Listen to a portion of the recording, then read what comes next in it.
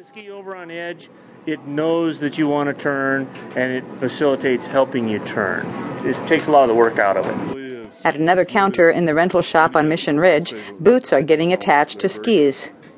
Yeah, this is actually the marker speed point binding, and the boot length actually corresponds to a certain number of millimeters in length, and the binding also has that same millimeter, so it'll be all fitted up. With this particular binding, both the toe and heel move so that you're always centered right on the ski where you need to be, as opposed to some other bindings have a fixed toe and just the heel moves. So the higher the number, the more force it takes to come out of the system. The lower the number, the less force it takes to come out of the system. So a beginner, you would want the skis to come out easily. Yes.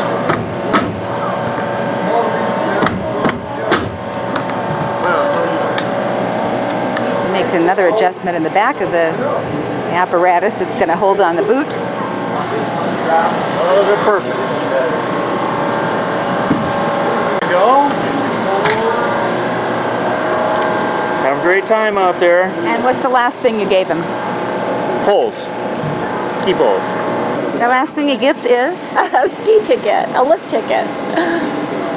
Have a great day.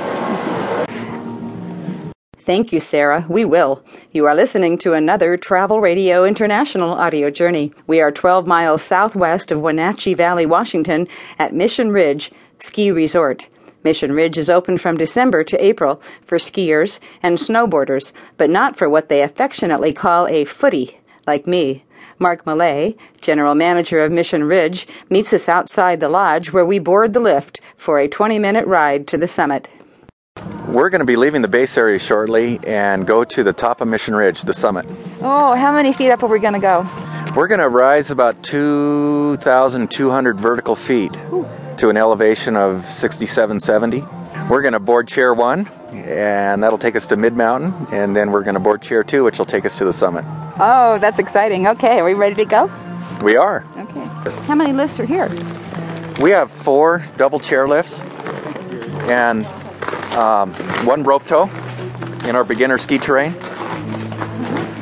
So, and I see people of all ages here, including little teeny kids, and they're really going to go up on these slopes, little 4-year-olds? Yeah, the mountain is really set up well for family skiing.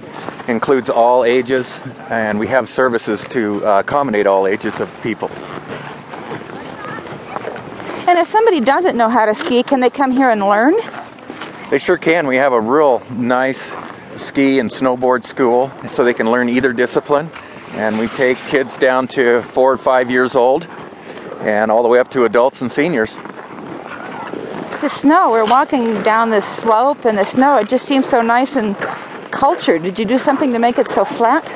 Well, what you're looking at is a product of our grooming, and we have snow cats that recondition the slopes every night, so it's a fresh start every day for the skiers and snowboarders.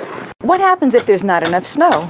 We're fortunate enough to have a snow supplement in the form of snowmaking, and we have that on about 33 acres here at the mountain, from the base area up to about the 5,200 foot elevation.